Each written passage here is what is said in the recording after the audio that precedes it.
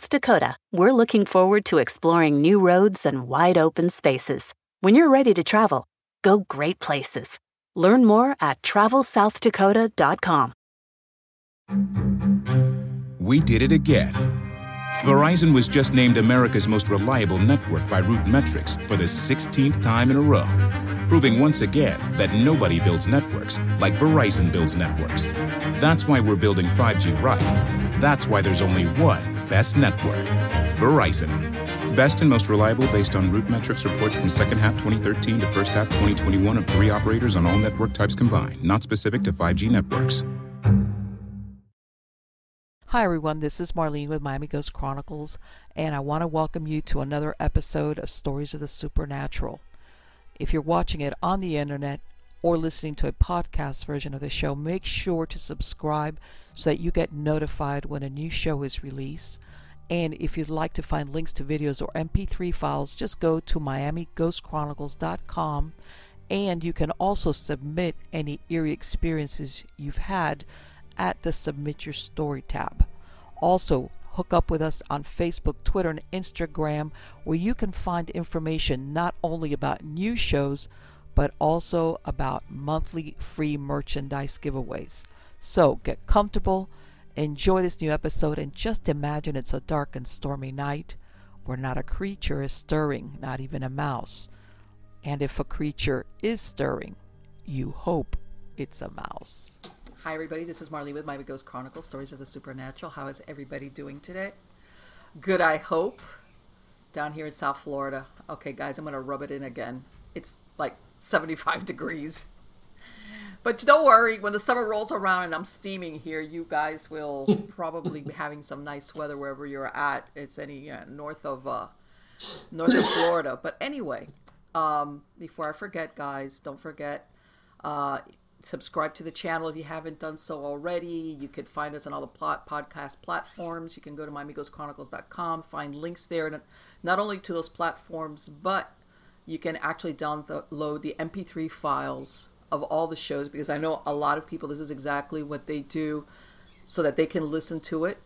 Or if not, the podcast platform link will take you directly to the show files. If you have a platform that you're working with, that's the one you like Spreaker, iTunes, etc. But anyway, guys, let me get to the good part. Here's the good part. The good part is the guest that I have today, and this is a gentleman by the name of Peter Robbins. And Peter, I know there's a lot of you that have been asking to speak about UFOs, and and I had mentioned it on other shows that I wanted not only to bring somebody to talk about UFOs, but somebody that's very well grounded and knowledgeable, because sometimes there's a lot of different theories floating out there as to extraterrestrial life, UFOs, etc. But let me tell you about Peter. He's an investigative writer, an author, and a lecturer, best known for his columns, articles, radio appearances, interviews, books, and conference calls, and he's appeared as a guest on and been consultant to numerous television programs and documentaries. He's originally from Queens, New York. He has studied art, design, theater. From there, he's gone on and he received his Bachelor's of Fine Arts from New York City School of Visual Arts. And then he's gone on and he's done so many things that I would probably use up 15 minutes of the time to talk about. He's such a well-rounded, a Renaissance man, in other words. But the thing about Peter, which is, as a matter of fact, we were talking about it briefly before we started recording, is that the books that he's written, the research that he's done, the articles that he's written, he goes and looks up what is the truth. And you guys know that I've mentioned this before. In this field that has become so mainstream as far as UFOs and extraterrestrial and all this, there's a lot of truth, but there's also a lot of untruths. How's that? I do believe that it does happen, it does occur, but sometimes it is a task to actually be able to sift through what might be one of the most important truths facing humankind. Believe it or not, when you think about it. And unfortunately, with the advent of the internet, so many shows, there's so much stuff thrown in there that getting somebody like Peter that knows what the truth is as far as actual good investigative research is concerned, this is the person to speak to. But anyway, let me bring him on. How are you doing today, Peter? Good. Thank you, Marlene. No, thank you. It is my pleasure to have you on the show. I am super thrilled. And I'm going to ask you, because I very briefly touched on what your background is. So I'm going to ask you, how did you end up getting involved in this field? Not so much by choice as it choosing me, although people could debate that. I had no interest in the subject growing up other than being old enough to remember going to the movie theater on Saturdays with my friends and watching wonderfully low-budget, black and white B-movies with flying saucers from different places, often not very friendly. But the subject itself didn't really capture my imagination. I wasn't that much into science fiction either. I had other interests as a kid, a very Leave It to Beaver kind of childhood, not very sophisticated, growing up in a lovely little village about 30 miles east of Manhattan, kind of the best of both worlds there. And one late summer morning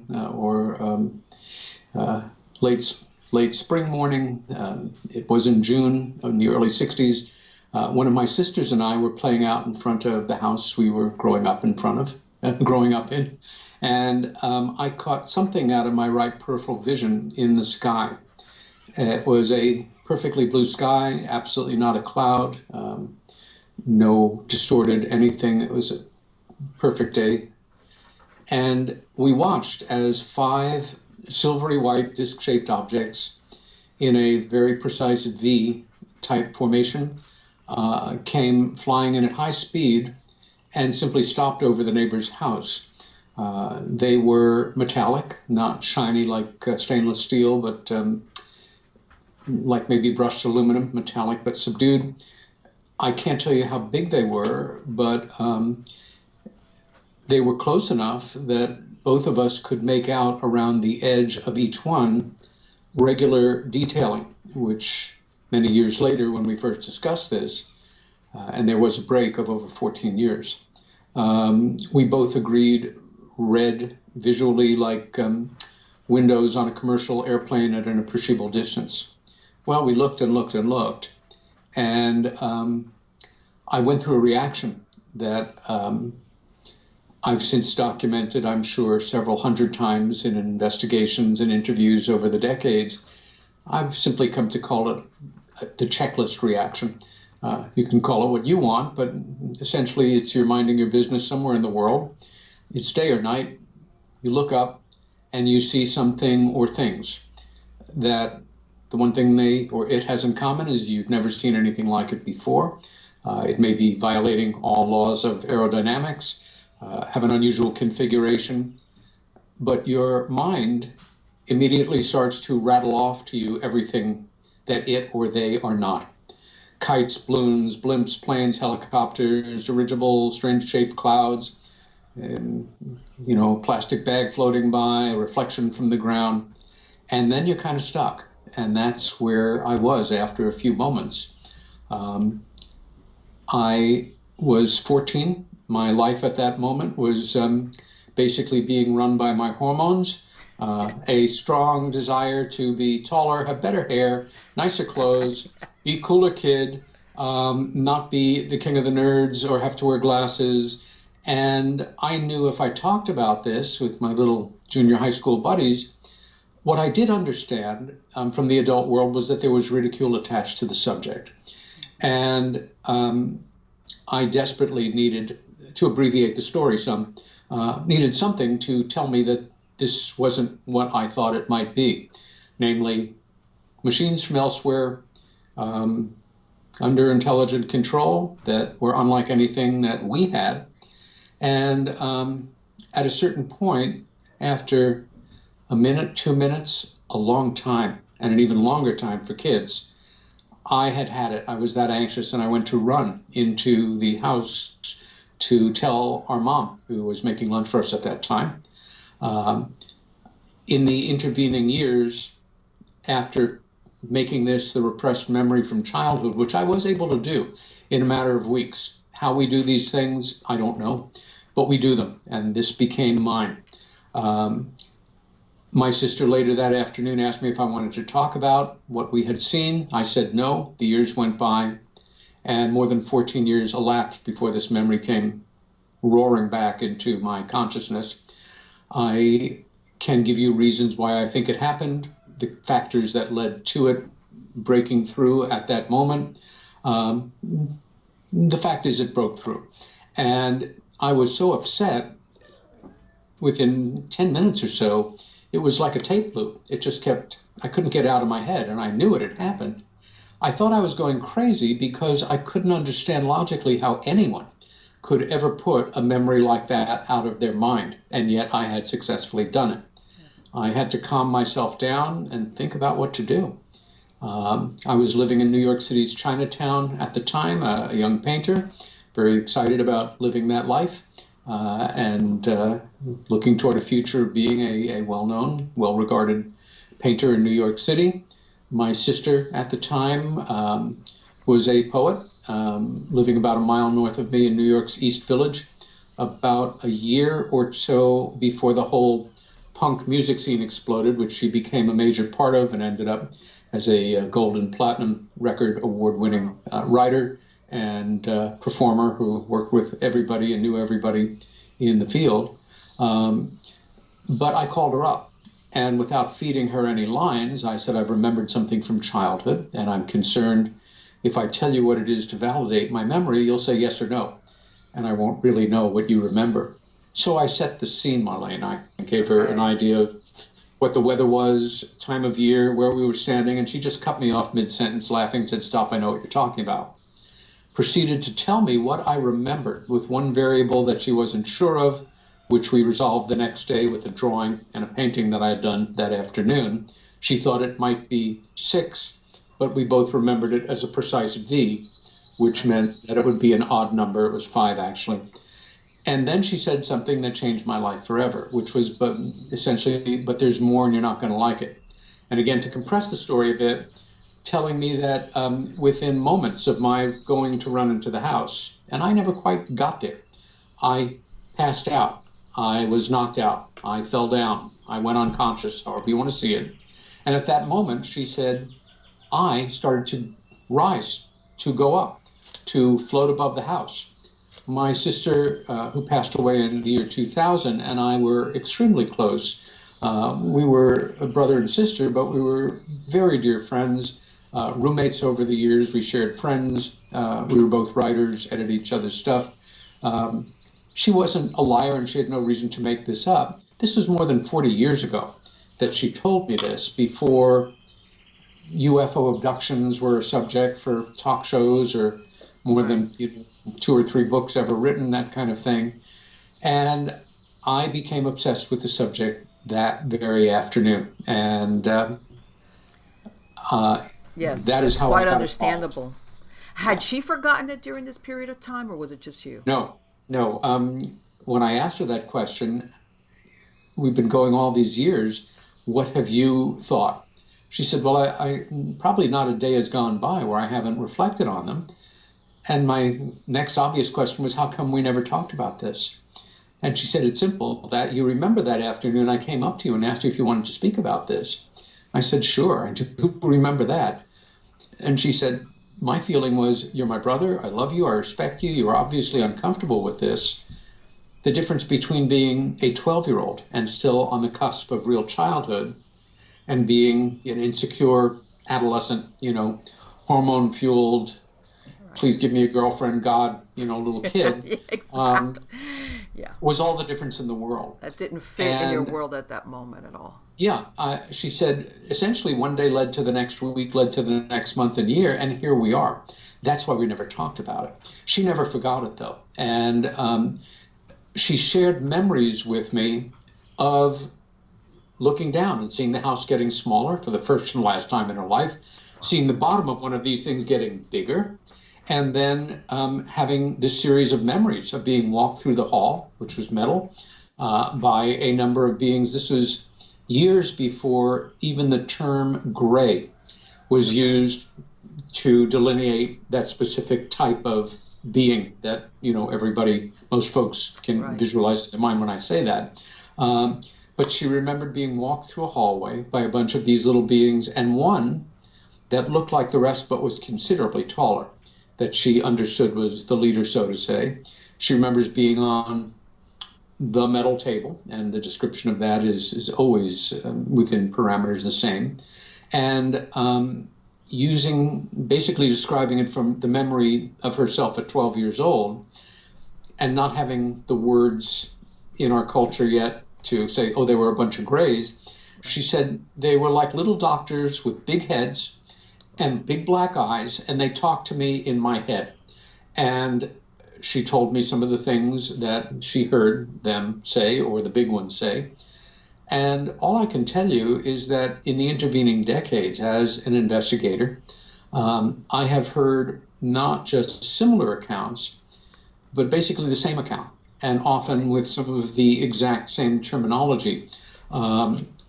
At some point, some years ago, this stopped being an obsession and something that I just continued to do because I felt it was important work.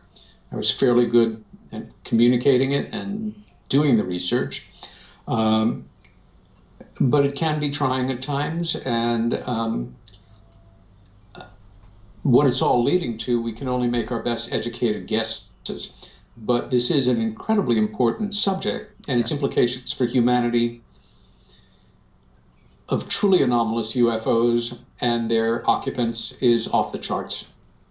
How do you think that event affected your sister?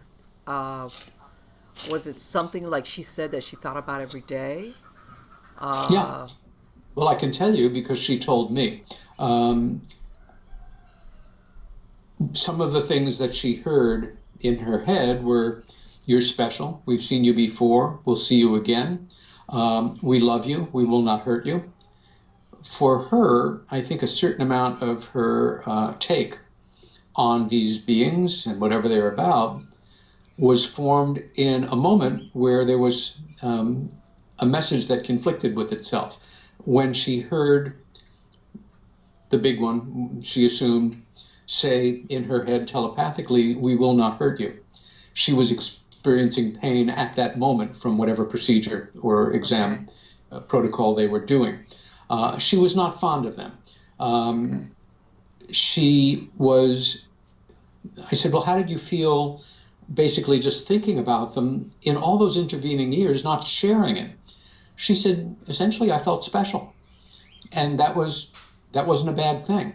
However, the anger involved in doing that to a little kid, even though there was an unnatural lack of fear, even rising, and we hear this over and over and over, it makes no sense. You're rising to a point where if gravity took over, you would die, and possibly very frightening, painful at the last moment.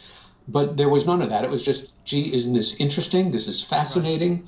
It's the way it works. They seem to have the power to do this. But when her anger and resentment as an adult kind of emerged and she made contact with it, being an artist, and at that moment transitioning from being a poet to being a songwriter, and ultimately a very beloved performer in the greater New York area and beyond, her music, which was mostly in the punk genre, had a lot of anger to it. And she talked about this episode in music business publications. At one point, she had an image of cows being, lifted off the ground on the back of one of her albums, that kind of thing.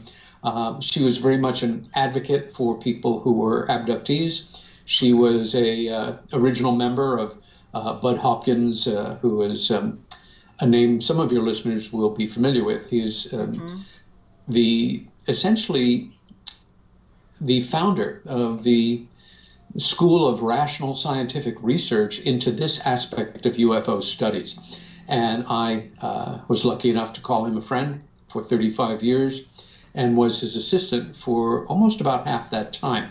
So when I first met Bud, about a year after this thing emerged for my sister and I as a memory, and my life changed about it considerably, I then met Bud.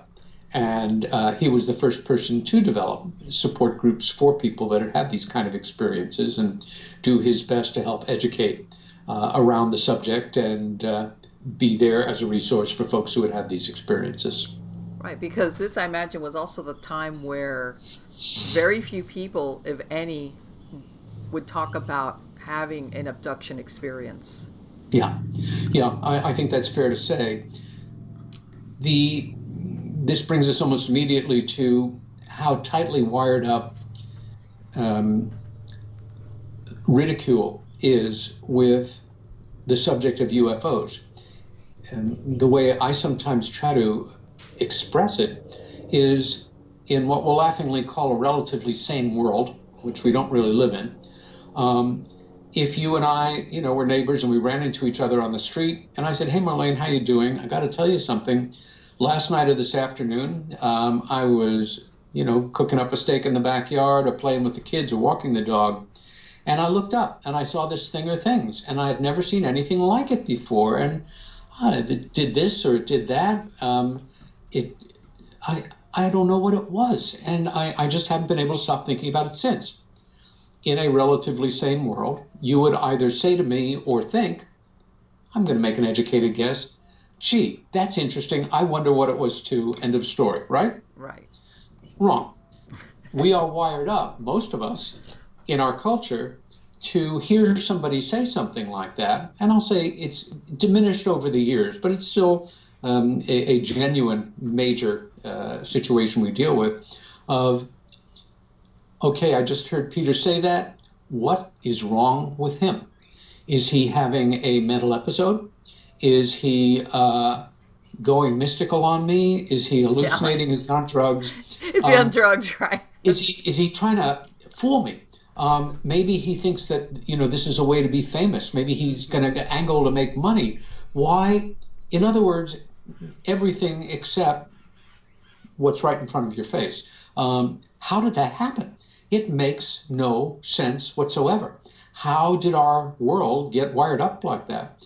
Well, it happened in the summer of 1947, and it happened because of an indoctrination program, so to say, that was led by our major media, which at the time was newspapers, major newspapers, which for their own reasons, probably, if anything, quietly encouraged by certain working groups within the United States government, began to do just that. It can't be, therefore it isn't, therefore it's something else. And anybody that takes this seriously is a fool or a con person or a mystic. There's nothing to it, folks. We did it again. Verizon was just named America's most reliable network by Root Metrics for the 16th time in a row, proving once again that nobody builds networks like Verizon builds networks. That's why we're building 5G right. That's why there's only one best network, Verizon. Best and most reliable based on Root Metrics reports from second half 2013 to first half 2021 of 3 operators on all network types combined, not specific to 5G networks. We did it again. Verizon was just named America's most reliable network by Root Metrics for the 16th time in a row, proving once again that nobody builds networks like Verizon builds networks. That's why we're building 5G right. That's why there's only one best network, Verizon. Best and most reliable based on Root Metrics reports from second half 2013 to first half 2021 of 3 operators on all network types combined, not specific to 5G networks. And the extraordinary efforts that mainstream media and the Air Force, which just came into existence, the Air Force came into existence literally 2 months after the whole UFO subject first was born into our culture, with 2 events. One, a sighting by a private pilot and businessman in Washington State on June 24th, 1947, Kenneth Arnold flying his plane in the Cascade Mountain Range. And then about a week and a half later, with the discovery of a debris field on a ranch some miles outside of the then fairly small, quiet town of Roswell, New Mexico. And then the reports started to come in from all over the United States, from credible witnesses, and within a week or so, other countries as well. And we were smack in the middle of the beginning of the modern age of UFOs. But that ridicule factor is still with us. And I make a certain effort to help people to understand what actually happened that summer and how we and our parents and our grandparents were really sold a bill of goods. I will also say, Marlene, that as somebody that is kind of a lightning rod for people contacting about this subject, I've got to tell somebody about my experience who won't laugh at me, or I just wanted to verify something with you or ask you a question about an article you wrote, or can I have a word with you at a conference? Every year, more and more people care less and less what other people think about what they think about this subject, and that's a good thing. And interestingly, millennials and younger folks are born into an understanding that, of course, this is probably real, and of course the government covers it up. And what else is new? I've got other things that I have to deal with on my mind. It's a whole different take on it, but it's integrated. For folks who are now, in early retirement age or coming to it, or in their 60s, 70s, 80s, who are lucky enough to, have a little discretionary spending and paying their bills and now able to do things that they put off 10 years ago who wouldn't have been caught dead at a UFO conference or mentioning the subject at a dinner party are now, no, it's changed. You want to fight about this? Well, no, I belong to a UFO awareness club here in Miami. And, I've gone to some meetings, and like you said, a lot of the people there, they're retired. Not necessarily older, just they belong to the ex-military, ex-police. Sure, and good for them. And during those years, it was a career killer if you ever said anything. Right. And now they are among the most interested and outspoken. And now they're coming because it's like, what are you going to do, Okay. But it was understood. It was an unspoken, and it would never be official, but that you wanted to stop your career right where it was at. That's it. All you had to do was hint, or even go to somebody and say, "Hey, I saw that it was like it got around. Don't just shut up." That's right. Again, as I mentioned to you before we went on the air, I had 3 real mentors, remarkable men who helped me to become the person I am in this work. One was when I met him, he was already in his 70s. He was a former staff officer for the Royal Hungarian Army in World War II. He was one of the officers who oversaw Hungary's part in the war. Hungary, who had been, the country had been kind of seduced into an anti-communist pact, terrible fears by the Germans, woke up one day and realized, oh my God, we're on Hitler's side. Coleman von Kavetsky was his name, and he was in charge of all photo reconnaissance and photo analysis for the Hungarian military during the war. So I learned a fair amount from him. The other was a wonderful guy who died much too young. Pete Mazzola was a tough, no-nonsense, Italian-American Brooklyn, New York City police detective, wounded in the line of duty a number of times. Also a crack UFO investigator who took a little good-natured kidding here and there from his brother officers and detectives, but he was a really good cop. And he was the first person I knew who he had been trained by the New York City, through the New York City Police Department to conduct regressive hypnosis in criminal investigations. One of only a few people with the NYPD to do so. But he was the first person I knew to use that skill to conduct regressive hypnosis with UFO abductees and experiencers.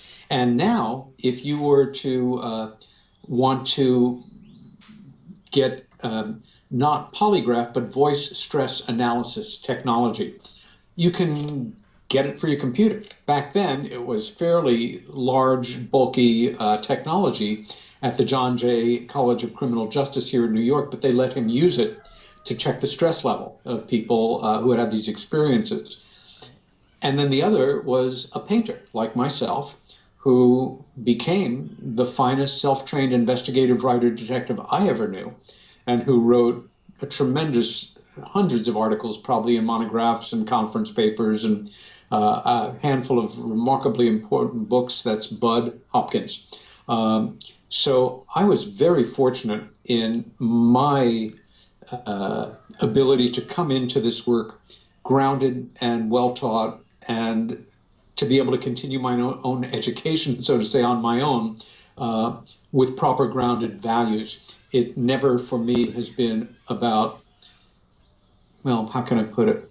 I've screwed up massively in that one of the things that some people know me best for is having co-authored what a lot of folks felt was a very important book about Britain's best-known UFO incident, the so-called Rendlesham Forest incident, which the book is called Left at East Gate, and you can find it online.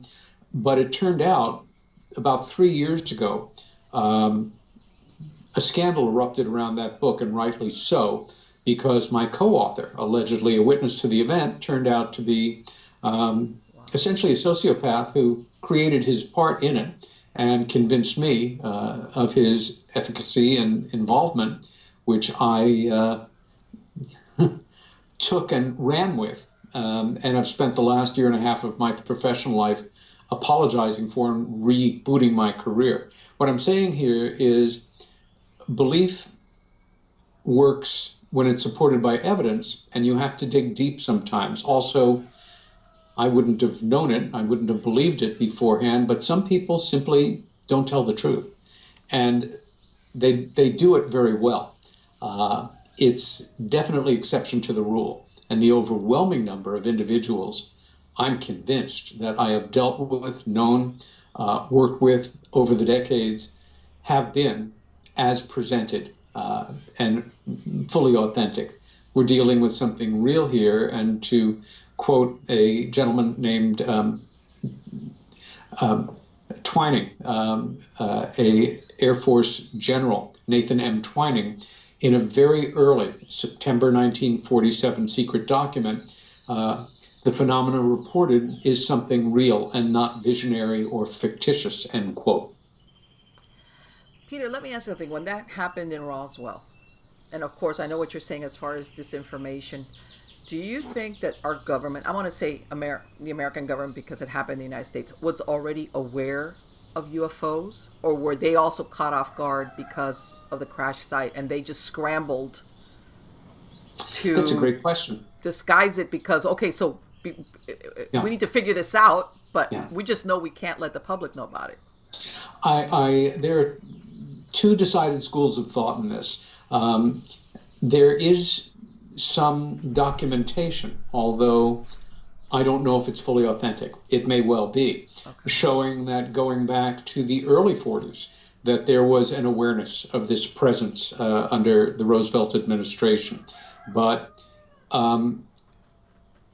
if there was, the information was held by I'm making an educated guess here, a very small number of individuals within the military and intelligence community. In June of 47, with the advent of the Kenneth Arnold sighting in late June, and then for that next week and a half or so until this debris field was reported by the ranch foreman, Mac Brazel, to the base. And then Jesse Marcel, the base intelligence officer, and another officer went out to check out the debris field for themselves. In that intervening week, already, you can bet things were buzzing in Washington. I'm comfortable with either one of those theories, but again, even if there was knowledge of it before the summer of 1947, it was held in a very, very limited circle, where that summer, that circle expanded. And President Truman, I'm convinced, quickly brought in a working group of a dozen of the best minds that he could get hold of in various areas of logical study and areas as diverse as military technology, psychology,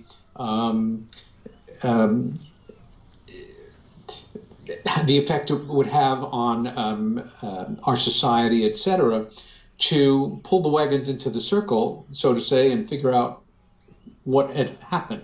Having read a great deal about Truman and by Truman, I have a very strong feeling that had he asserted himself more, been left more to his own devices, or not listened so respectfully to the advice of some of his advisors, after 6 months or so, he might well have simply gone on radio and said, my fellow Americans and citizens of the world, it is my solemn duty to let you know, blah, blah, blah.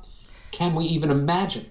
Well, you know what? And the reason why I asked you that is that you remember when Orson Welles did that radio Yes, War of the Worlds, that there were people running around like yes. the end of the world was taking place. Well, that's an area of study that I have also delved into deeply, and you're talking about, of course, the Mercury Theater of the Air broadcast of an Americanized, compressed version of H.G. Wells' classic science fiction story, War of the Worlds, that was broadcast October 30th, the night before Thanksgiving, 1938.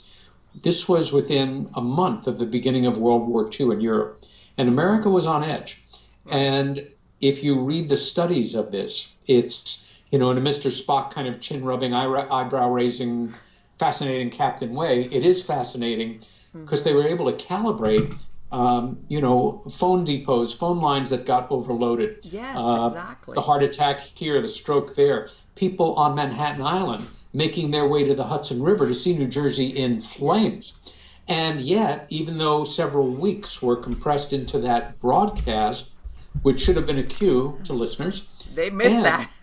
There were commercials, folks. If the Martians are really attacking, they probably won't have commercials. You know what? And I want to say there was an innocence about the population. Yes. Well, exactly, Marlene. Exactly. However, that case and that event is occasionally still put forward, and you know what? Partly rightly so, to say the public isn't ready. They're going to panic. At least a segment of them are. You know what? A segment of them will. One of the challenges, I think, for myself and my colleagues, for people like you who are open-minded, and even if we don't know the absolutes and the details, accept the reality of this possibility, and many of your listeners, is we tend to forget or completely ignore the fact that even though we are, in so many words, ready, or ready enough for the announcement to be made, we represent a very modest segment of the American population and the world at large. But the illusion is, if, I go to different conferences and speak for groups and talk to people,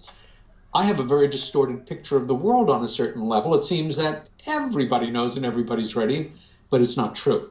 And I do have colleagues who could care less. It's just, they'll get used to it. Power to the people, release everything now, disclosure. Yeah, exactly. It's got to be managed. It's got to be thought through. You can't put the toothpaste back in the tube once it's out. You can't just say, we're not alone. Because what would people do? People would just sit in there. Think about it. Even though we've been acclimated because of entertainment, movies, etc. Let's say versus 1947. Still, I think, like you said, some people think of it as like, yeah, okay, it might be true. But if it ever really happened, like a saucer landed on the front lawn of the White House, or they actually came out and admit, I think there would be people that would just stay in their house and have a few drinks and then think, now what? I'm not going to work. More than a few drinks, possibly.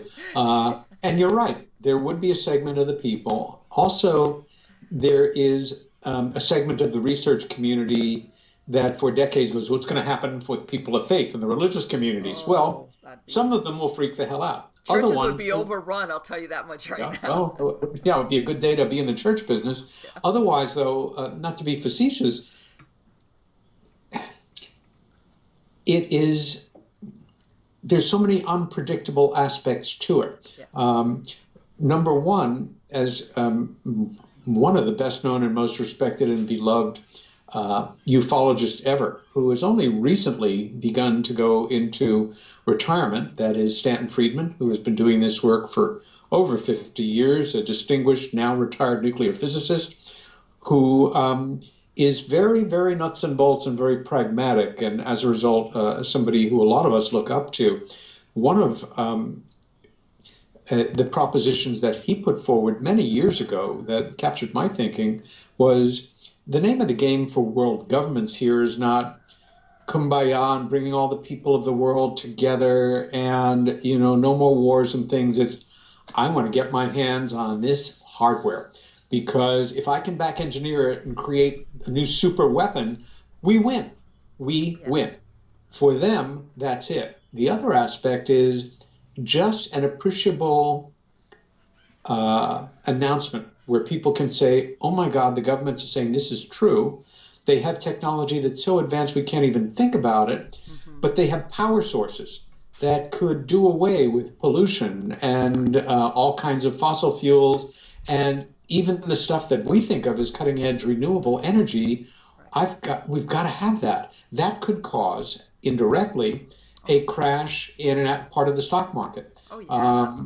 As Bud used to say, church attendance would go up, mental institution acceptances of new inmates would go up, alcohol sales would go up, people buying a lot more guns and bullets would go up. Yes. So for all of the talk of, wonder and goodness, we have a problem. Now, that doesn't preclude the fact that we have a growing disclosure-oriented community worldwide. And I think that's a great thing. It's, for me, the individual, emblematic, who is right now in the forefront of this is a guy named Steve Bassett. Stephen is one of the most dedicated people I've ever known about anything. And he has been out there for years, actively traveling around and helping to organize, not just in this country, but worldwide, small working groups of regular folks who get together and, at the least, help to educate each other to the reality of this, help to educate the people around them to build more and more of a critical mass of people that take this seriously worldwide. I think if we're looking to the American government, under this president, the last president, the next president, say, okay, just had too many petitions, we give up. Here's the lowdown. It ain't going to happen. We have been leading the charge of liars in this since the summer of 1947. Do you think that presidents, and I mean since the 47, do you think a lot of them were in ignorance or were given very limited information to begin with? I love that question. I think because this information has been held by people who are not elected and kind of transmute from one generation to the next, we don't know their names, or we don't know for sure that we know their names, some of them, that every new president is perceived by this group, military, intelligence, and otherwise, and now probably with a certain amount of input from multinational corporation leaders who also have a stake in the game, to know something. But they are told whatever, maybe this is a term where we can use that overused, highly theatricalized term, deep state, that for me, the secret government, whatever, that every president is given the information that these individuals want them to have, and the rest is withheld. We can make certain logical deductions. Truman knew everything there was to know because he was there when the whole thing exploded around him. Eisenhower was probably very heavily briefed. He was highly respected by the military intelligence community. He was a former commanding general of the United States Army in Europe, and he was very popular with most of the public. He probably was well briefed. John Kennedy, having absolutely made the intelligence community furious at him for not following through on Eisenhower's much regretted plan to invade Cuba and the Bay of Pigs, pushed on him by the Dulles brothers, was probably told very little, but probably knew a lot because he was from an incredibly connected family and had his own sources of information. And so it goes.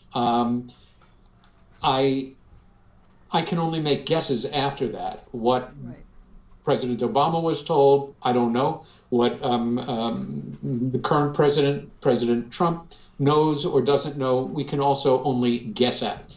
but I think that each president knows enough to know that they are hoping that this doesn't explode into public awareness while they are president. I think that is one of the jobs of the intelligence community, to make them, if they have any thoughts otherwise, to shut up and just keep your attention someplace else. Right. We know that Jimmy Carter had a very well publicized UFO sighting while running for office, and that he wanted this to come out, but once he became president, That was the end of that. began to think otherwise. Same thing for President Reagan. In overdrive, he had at least one, possibly two, real UFO events in his life. And we know this for a fact, one of them very well promoted. With Clinton, there was always the suggestion that he was an insider and knew something. And with Hillary, the teasing thing of, I do know something. If I'm elected, I'll say something about it. I think it was just campaign nonsense. But they all have been briefed or not briefed to some degree. Right. We can only make guesses about. Yeah. And do you think, Peter, that the technological advances we made, whether it's in aeronautics or even in weapons, is due to information or technology we've gotten from extraterrestrials, or is that just simply us being smart? Another wonderful question that I don't know the answer to, but I'll tell you what I think. Okay. The whole idea of the term in popular culture now is back engineering. Flashes me back to an original Star Trek episode where I think it's McCoy leaves a phaser on a planet they've just visited. It's a famous episode, The Planet. We did it again. Verizon was just named America's most reliable network by Root Metrics for the 16th time in a row, proving once again that nobody builds networks like Verizon builds networks. That's why we're building 5G right. That's why there's only one best network, Verizon. Best and most reliable based on Root Metrics reports from second half 2013 to first half 2021 of 3 operators on all network types combined, not specific to 5G networks. We did it again. Verizon was just named America's most reliable network by Root Metrics for the 16th time in a row, proving once again that nobody builds networks like Verizon builds networks. That's why we're building 5G right. That's why there's only one best network, Verizon. Best and most reliable based on Root Metrics reports from second half 2013 to first half 2021 of 3 operators on all network types combined, not specific to 5G networks. The Chicago gangsters. Right. Love yes. it. And in the last minute, Spock observed that, the core of our technology is caught up in this phaser. They're smart. They'll take it apart in 100 years. They'll be in the star system, wanting to shake down the planets and blah, blah, blah. Funny ending. I believe there have been actual crashes, that this technology is not perfect, that even though we don't seem to have developed a way to take them down militarily, accidents happen, electrical storms are theorized, that there may well have been back engineering of some of these craft, for lack of a better word, and we may have learned quite a bit. I had a wonderful ongoing dialogue with Bud Hopkins about this. Both of us big fans of humanity at our best, and both of us born into a world where radios had, tubes in them, and kids didn't have video games, and it was a simpler place. Could we have gotten from there to here on our own? In other words, could we have made the jump over the past 50 years from analog to digital technology? I think we may well have. At the same time, one wonders. The whole advent of the internet, the whole advent of fiber optics, of microchips, microchips, all of this stuff. We are at our best a brilliant species. And as an old employer of mine used to say, in so many words, what the mind of man can conceive, it can achieve. Now I will say mankind are men and women, but I have no problem with either one. So. Yeah. I'm damned if I know. If I learned that certain technological advances, indeed, we have empirical court-level proof to show that we made that jump because of back engineering, I won't lose a moment to sleep and say it makes sense to me. If it could be established that we absolutely did this all on our own, in tandem with the fact that we came into an age where we are interfacing with intelligences from parts unknown, or beings that have always been here with us, one dimension away, that may be sitting right there in your lovely room and right here with me right now, enjoying our conversation and with us in Simon Memorial. We can only make educated guesses. I keep going back to the iconic poster that for many of us is emblematic of one of the most popular, relevant television shows of all time, The X-Files. The poster says, "I want to believe." And isn't that the story of so many of us? I want to believe that this is not happening. I want to believe it is happening. I want to believe if it is happening, they're all good. I want to believe if they're all good, they're especially good to me. And that they'll clean up all the pollution and the rancor in the world, etc. Right. The happy ending. But how about what Hawkins was saying towards the end, before, a little bit before he died, where we had to be very careful about that face-to-face, that close encounter per se, because we might come in on the short end of that stick? Yeah. Well, let me preface that by saying, after more than 40 years, many of which have been immersed in this subject, in studies, in investigation, in networking with people, in being out in the field and being in archives, I know at this point how little I really know. I know for a fact, as well as I can know it, we're not alone in the universe. Right. In fact, deductive reasoning suggests to me that the universe is teeming with life, even if much of it is very basic.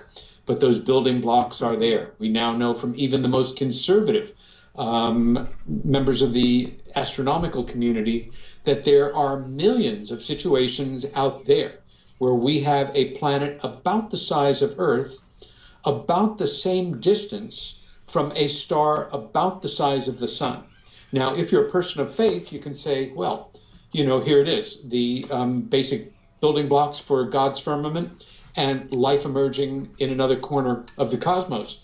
If you are either agnostic or very scientific in your thinking and not influenced by the idea of a supreme being, you can say, well, there you go. We have the scientific conditions necessary to produce the basic building blocks to produce that little one-celled animal that sooner or later is going to become a two-celled animal, and off we go to the races again. Right. I don't know. I think that it could be manifestations of both ideas. At the same time, the one thing that almost fascinates me in terms of its, I won't even say ignorance, it's a willful resistance to the overwhelming factual nature of all of the factors that suggest to us that we're not alone. And again, for me, the mantra there, and I'm not talking about skeptics here, Marlene, you and I, as people who are in this work and have a public presence, it's part of our obligation to be skeptical. Yes, and absolutely. To the degree that we're not, we can be messed with or fooled or rely on belief rather than evidence to move forward and suggest something is so. But I completely just lost my train of thought there. Well, no. As far as being skeptical about... Oh, yeah, what I'm going to say is skepticism is different than being a debunker. Interesting word, which is the difference of night and day. A debunker is somebody who simply knows that we're wrong. How do they know it? Because what we're proposing, that we're not alone in the universe, and by extension that there are advanced intelligences visiting us without any impunity, coming and going in very advanced technology for reasons we can only guess at. It can't be. Therefore, it isn't. Therefore, it's something else. So what they see as their mandate here is not even to prove or disprove it. It obviously doesn't exist. We're wrong. How do they know it? Because they're just amazing and they're so smart. No, well, And so they insult all of us by reducing it to, you're either, you're kind of a mystic, you're sort of a dreamer, you're a hippie, you just want to yeah, believe that, there are aliens coming and going because it's so romantic and cool, but you're wrong. We're pragmatic people here, and we know it can't be, so listen to us. Pat on the head. yeah. Well, I mean, I think on the contrary, I think people that think like that in reality playing it safe, because if they open that door just a little bit, you never know what's going to be on the other side of that. No, I think in many cases they're dealing with, either consciously or unconsciously, their own anxieties, fears, Yes. longings, terrors. Yes. If this is true, there are some people, and I get it and I don't get it, who follow certain religious traditions. Wonderful for them, good. Where they feel somehow that if there is life out there, and it conflicts in some way with teachings in their Holy Scripture. The problem here doesn't have to do with any particular religion. It has to do with fundamentalist thinking, which means I am completely unbending and rigid. There is no interpretation. There is no series of ways to look at this. It is what it is, and that is what I say it is. And if you say it's otherwise, you're a blasphemer, you're an infidel, you are an enemy of my religion, you're, somebody Exactly. who doesn't believe in or hates God, and it's spun completely out of control. I think that is one of the tragedies of humanity, religion, which should be at the core of so much that is good and so much of what should serve humanity. Growing up in the Reformed Jewish tradition, I was taught that God was love. I wasn't stuck with a lot of dogma, and I'm very thankful for that. I understood that the Bible was written by real people, but also that it was a combination of actual accounts of things that happened, of the rewriting of earlier myths, of morality tales, things we could learn from that were written in a manner to learn a lesson, not so much because they were true, but because they helped us understand something. It was a message. Now, for some people, they would consider me absolutely a traitor to God, or somebody who does not understand the nature of the Bible. It was written by God himself with his giant gold fountain pen. And I'm sorry if that sounds cavalier. No, but, I mean... But, and you know what? You remember you're back in the 70s or 60s when you were a square guy. You're square. Well, but this is what they are. They want to live in that square. And if you tilt it a little bit, then their world, not only from the religious point of view, as far as their belief systems, can go on its side. But then you think of it, if you're thinking of, let's say, in the terms of God being a creator. Yeah. This should expand your horizons, as in, he is the creator. Hello. Exactly. There it goes. The miracle of creation extends out to the ends of the cosmos. Yes. So that should only increase one's faith in a divine presence. Unfortunately, this is not the way it is. And when I first got involved in the work and just, power to the people and reveal everything now and tell us what's going on and stop the secrecy and all this, I was fairly short-tempered with a lot of these folks and, got into a lot of people's faces and got in arguments and things about it. Over the years, I've come to understand that for most folks who take a very contrary or aggressively different view on this subject, you're all just crazy and you're all living in science fiction and, you just want to escape the problems that we humans have caused and, think of these aliens going to come and help you, and it's just not the way it is. I think behind a lot of that thinking is understandable anxiety, confusion, even fear in cases. So I choose to not get in people's faces about it, to have compassion, to try to understand, and to remember how challenging this subject is. I remember how challenging it was for me the first year or two. I had to find a therapist to help me get wrap my head around the idea that this was really a fact and that something like this had happened to my sister and happened to other real people, and that we were not alone. And I found a brilliant psychiatrist who did take the subject seriously and helped me immensely to normalize my attitude about it, and then get to work in this world, in this subject, without a lot of internal conflict about the basics regarding it.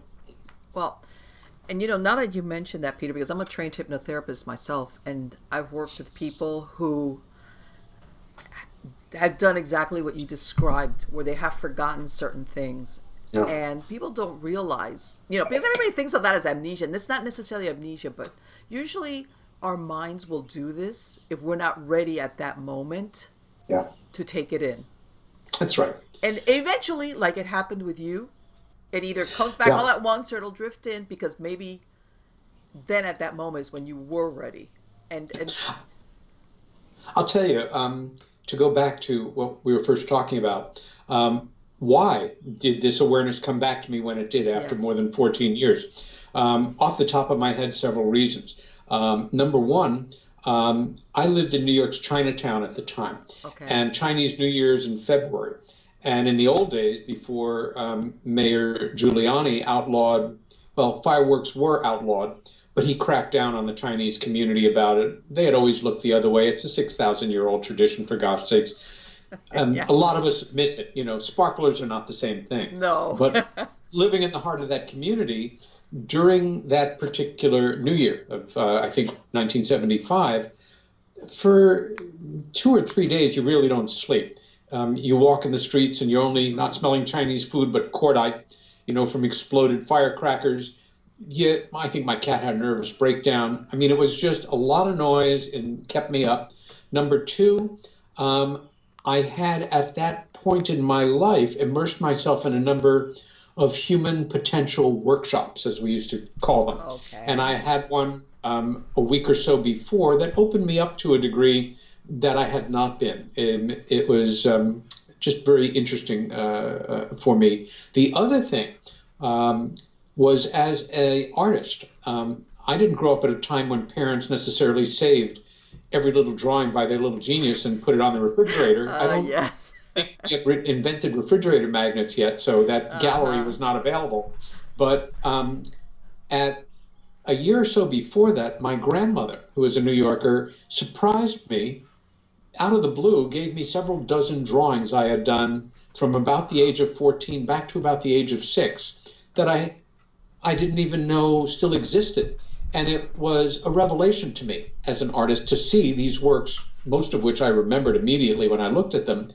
And a former girlfriend of mine who remained friends, she did something quite wonderful. She took them all and put them in acetate with using electrical tape, because some of them are on manila paper, very fragile. I had just been going through them and was looking at drawings that I did, having nothing to do with the subject, but I had done within a few months at 14 years old of this memory, having the reality having happened. And I think it all conspired together. Now, talking about regressive hypnosis, when this memory came back, I didn't need regressive hypnosis. It just came roaring to my head. However, over the next few years, as I became aware of this as a tool, and two of my mentors were also credentialed in doing regressive hypnosis, Hopkins and Detective Sergeant Mazzola, I waited until I was good and ready. And then over the course of the year, I underwent regressive hypnosis with both of them and a third practitioner. Why? Because I wondered if what had happened to my sister had happened to me. I don't think so. I'm convinced not. And the other thing was to see if anything new would come up.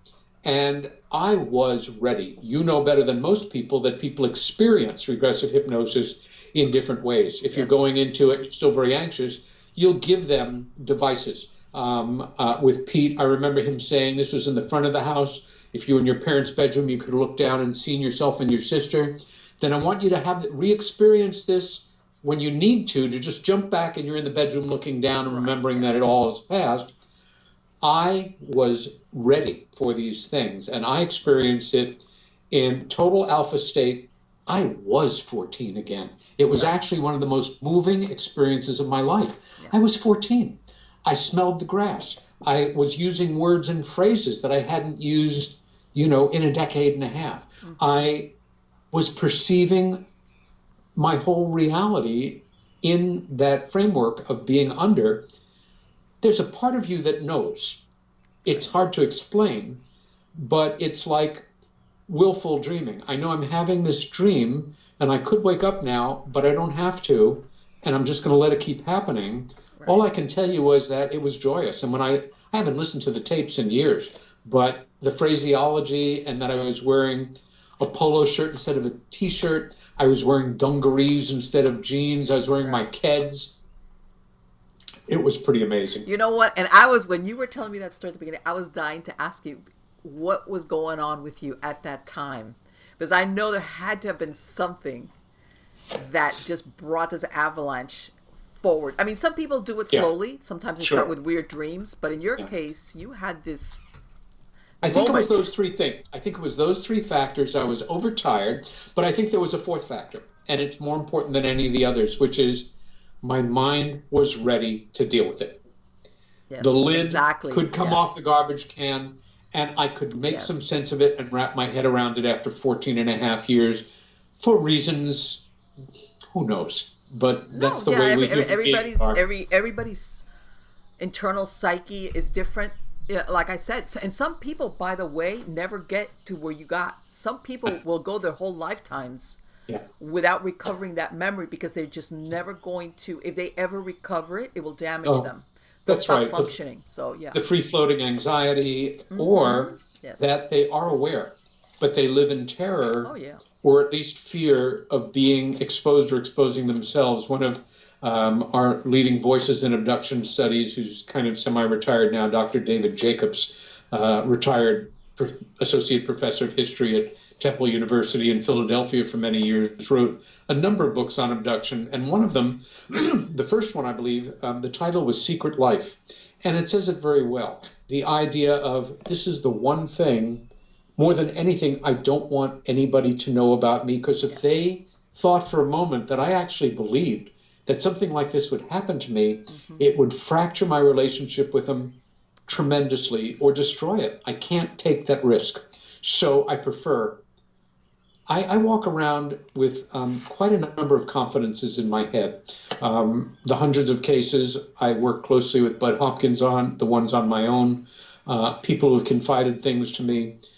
And a fraction of all of that involves a number of public people who are actually well known, or what we call famous, who either they or their children had experiences like we're talking about, and that fear of having their public life sullied by, muddied by, mixed up with this crazy subject, it has not been good for relationships in some cases between children and parents. I'm familiar with a number of them in the performing world, the world of politics, the world of writing, every kind of artist imaginable, and who have, looked for support and treatment, a community, so to say, or at least a validation that they're not out of their minds.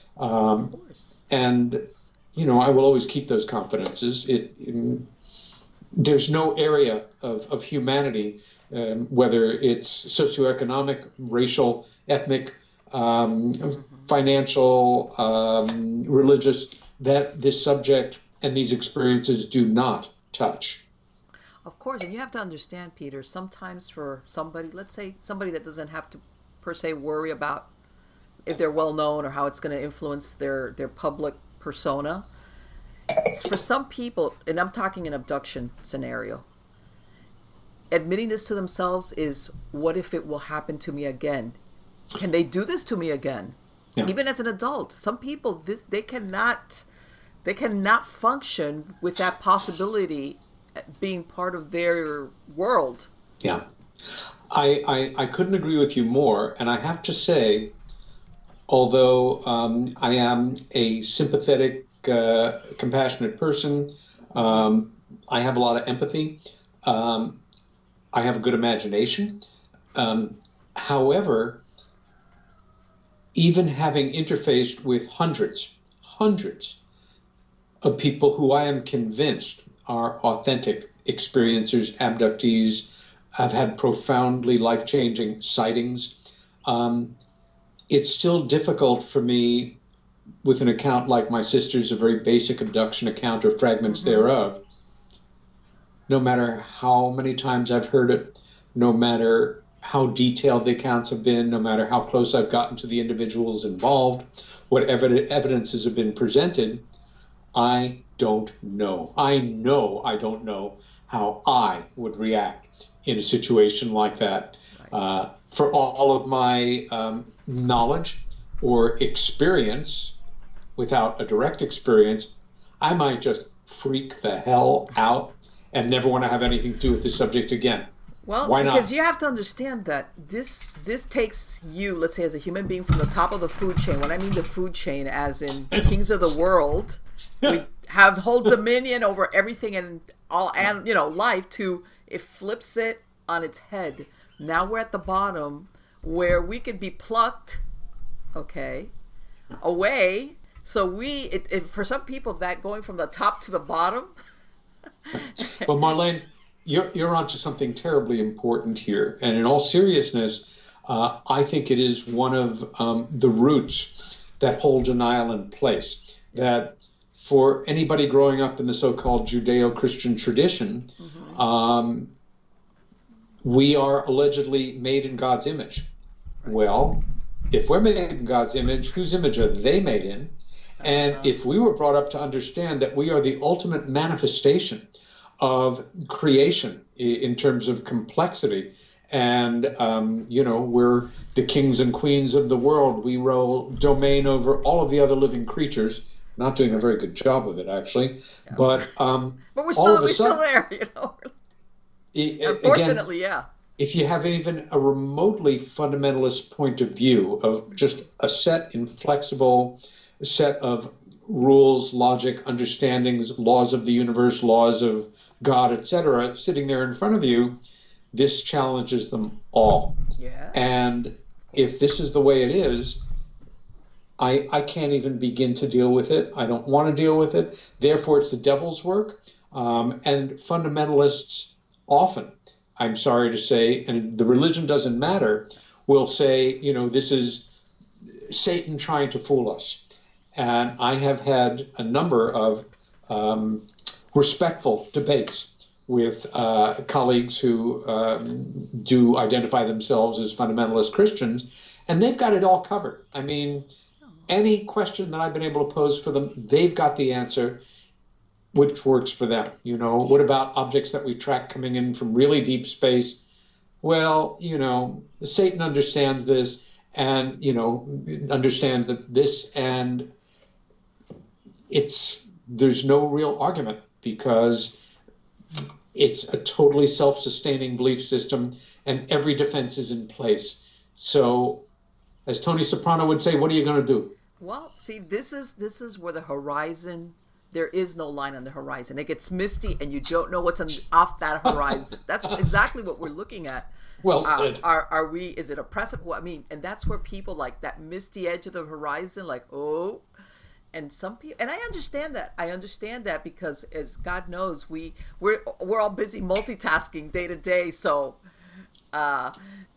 thinking about the reality, the possibility, the hard possibility that this is true. I believe that even the sanest human being would probably just, I don't want to say pass out, but they'd better have a chair close by, because, and then it would be all downhill depending on your psychological makeup, whatever. Yeah. But I personally, I think it's very exciting, scary sometimes, especially, but very exciting because it is very exciting. It is. It is very exciting. It is. I'd like to think that there will come a time in the future, long after we're gone, where humanity, if there's anybody left, and we're not just, grunting mutant creatures from the last nuclear war, but that we managed not to destroy ourselves and our planet. There will come a time in the future when humanity will look back on this period, the latter part of the 20th, the earlier part of the 21st century, and say there were people there who basically had an opportunity to live enjoyable lives with all of their needs covered and not have put themselves on the spot. But they did the hard work, they did the research, they did the investigation that created a critical mass that ultimately, when the truth became known, however it did, enough of us were prepared to help educate the other people, and we know their names. And, we study them in school, and we're thankful that they did what they did with their lives. I'd like to think that time will come and that some of the real pioneers in this work will be acknowledged then for the sacrifices they made. Absolutely. Anyway, Peter, I've loved speaking to you, and I would love for you to come back, because my next thing that I would love to talk to you about is, do you think we were seeded by these extraterrestrials? Yep. Are we an experiment? Well, without going into that, I sometimes say we may be somebody's graduate experiment that has gone horribly wrong, and they're getting a very bad grade based on the results they produced.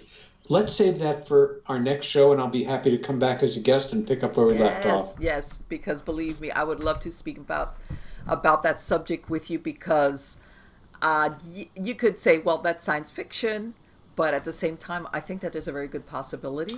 I do too. Considering that maybe something was happening here on this planet, and maybe somebody visited and said, I wonder. Or even just a little genetic push here and there. Yeah, exactly. A little tweak here and there. That's right. We're doing it now with lesser species. Yes, we are. And that's kind of scary, so, I'll be honest with you. Sometimes it's like, Right. Sometimes I wonder if we know what we're doing. Like, well, I couldn't agree with you more. And based on humanity's growing track record of screwing up in certain areas, and the state of the world right now, which is something that should cause us all concern, yes. One can only wonder. Absolutely. But again, lots more to talk about in this realm. Again, Peter, thank you so very much. It has been absolutely wonderful to speak to you. Thank you so much for spending this time today, okay? Glad to, Marlena. Take care. Cheers. Bye-bye.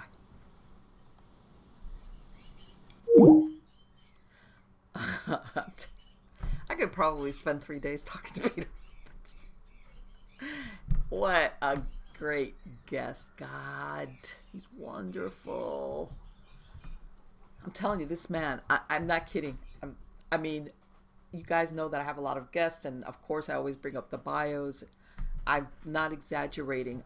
If I had to actually read Peter's entire bio of his background, what he's worked on, his areas of studies, it would have probably taken me about 5 minutes, straight, just to go through all of it.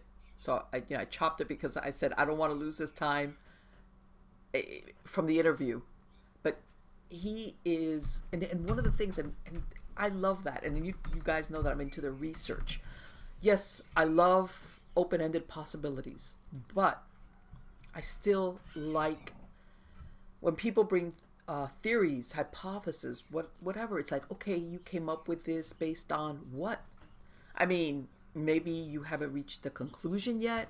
Maybe it's in the process, like what we were talking about. There's no definitive answers. But to get to the point where you're at right now, you got there because of this, based on these observations, reports, investigations, hard facts, medical research, et cetera, et cetera, et cetera. Okay, that's good. Versus, well, one day I had nothing to do. I believe in research. And sometimes research leads you in one direction, and then you get more information, and it pulls you in another, which, by the way, we're talking about, because sometimes people, especially in certain areas which are questioned, they come up with a theory or with the way it is, and then when new evidence comes forward that's contrary to what they claimed, or the conclusion that they arrived at, or that they say this is probably going to be like that, then they just don't go there. And the true researcher wants to research, but is not afraid of coming up with something new that either confirms their prior findings or says, man, I was wrong about that. And you have to say, hey, I'm sorry. Up to this point, based on what I had found, I thought that this is what this was. But now I have found this. Why not? But unfortunately, usually what gets in the way of that is big egos. But anyway, again, he was a splendid guest. He's very knowledgeable. He's very well versed. He's been doing this for a long, long time. And the cherry on the top is he had his own firsthand experience. That, by the way, a lot of researchers in ufology and they've researched, by the way, they might be excellent researchers, but they've never had their firsthand experience with this. He had it. And he handled it differently than his sister. Obviously, their experiences were close, but, from what he's saying, he was not abducted. Maybe the one that they wanted all along was his sister, and he just happened to be there at the same moment. But a lot of people don't have that. And I'm not kidding. There's a lot of people that exactly like what he described. They haven't even been abducted, but they've had a sighting, a very clear sighting of something. Like he said, that you go through that checklist of what it could be. And even as a kid, as a teenager, come on. And somehow or other, yes, absolutely, when you're a teenager, there's a lot of really important things like dating, the opposite sex, whatever, that take up your time. But still, what he did with that memory, that total oblivion of that memory, that wasn't just because he was a teenager. That was because maybe at that time, it would have overwhelmed him. And people do that.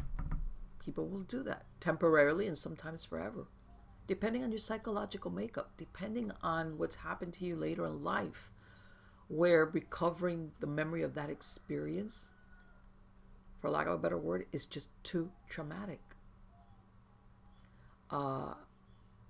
And that, which I'm glad he answered what was happening with him as to why after 14 years he suddenly recovered that memory all at once.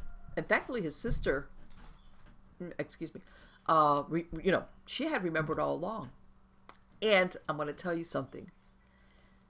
His sister must have felt more than once that this was something that was never talked about again. She must have felt from him that when the door comes down, and it was like, hey, I know and I remember, but it's not the same for him, at least not now. And that's how that happens for people. Sometimes it takes them years and years, sometimes never at all. Sometimes they have a moment where everything just, something triggers them. Other people start having dreams. Weird dreams, they think, at the beginning. Very vivid dreams. Or then little by little certain memories start filtering back. And then they start doing research, and maybe they start talking to family members, whatever the circumstances are. But our mind is there to protect us, to keep us functioning. And that's sometimes why people have those episodes of forgetfulness, if you want to call it. And I'm sure that there's a lot of people walking around out there that if they haven't been abducted, have seen things, and they put it away in some deep pocket of their mind. And some of them at some point take it out and examine it And like I said, think about it. Like what happened with his sister. That she was plucked up, taken up, examined, being told telepathically, we love you and we care for you. We're not going to hurt you, while at the same time hurting her. Okay. Now, regardless of whether you're male, female, whatever, man, woman, child, this experience has got to be the ultimate experience of helplessness, of being overpowered, whatever the intentions of these ETs were. Whatever. Was it just studying us?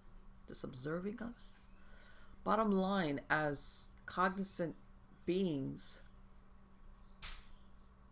even as a child, this is the ultimate act of being helpless. And I think for all living things, especially humans, this puts us, for lack of a better word, at the level of the lab rat. They can be kind and nice to us and pat us on the head. I'm not going to hurt you while poking you. Oh, and by the way, we might do this once or on and off. You never know. Talk about a head game.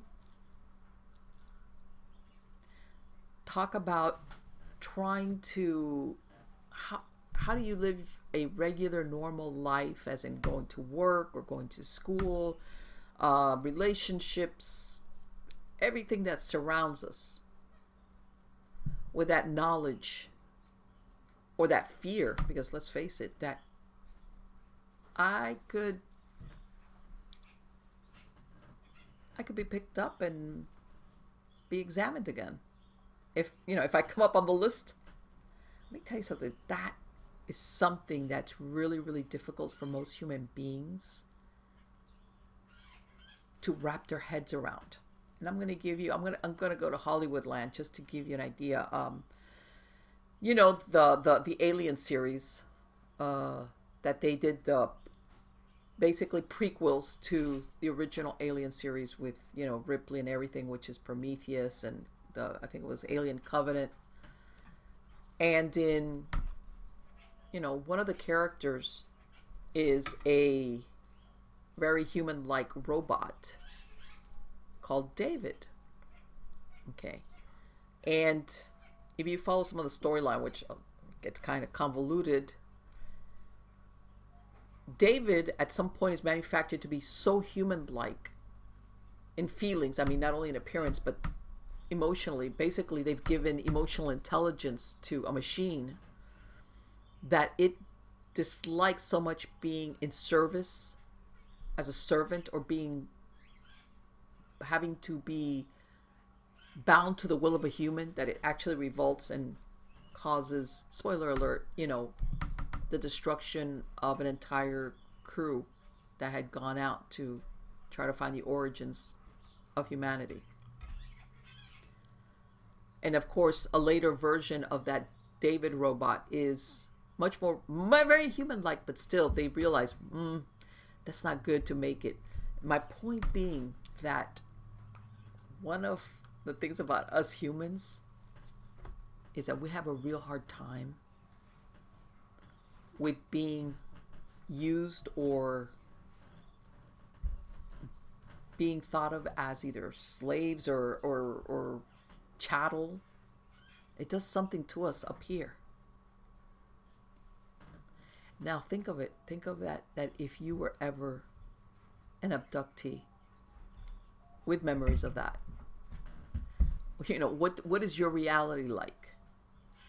What is your reality like from when you realize that you can be manipulated and picked up by a life form that is so far advanced than anything on earth, that where do you hide out? Where do you go? What do you do? Yeah, food for thought. But anyway, guys, I hope you like this show. I'm hoping to be. Peter was kind enough and to share this time, and I'm hoping to bring him back on because I do want to talk to him about the flip side of that. You know, maybe that Roswell crash was like modern ufology, but maybe we go back hundreds, if not thousands and thousands of years into the earliest, were we seated? Was there an extraterrestrial hand that jumped us from being a primate type of animal that, by the way, was basically at the mercy of carnivores, predators? The best we could do was run and be able to climb up a tree, if that was the case or whatever. Were they the ones that tweaked us or genetically modified us or did something, and before you knew it, they had Neanderthals and what evolved into modern human beings? This area can go off in so many directions. Again, guys, thank you for being part of my audience. Please don't forget to go to MiamiGhostChronicles.com so you can either submit your true story if you have one, whatever it might be. Also, you can send me an email at marlene@MiamiGhostChronicles.com. You can find us on all the podcast platforms, Spreakers, iHeartRadio, Spotify. You'll find us there as MiamiGhostChronicles.com. And again, I welcome any recommendations or suggestions that you might have for either subject matter or guests that you would like me to bring on. I have a slew of fantastic guests already lined up, and I will start production very soon on season 7 of Stories of the Supernatural. Also check out my last book that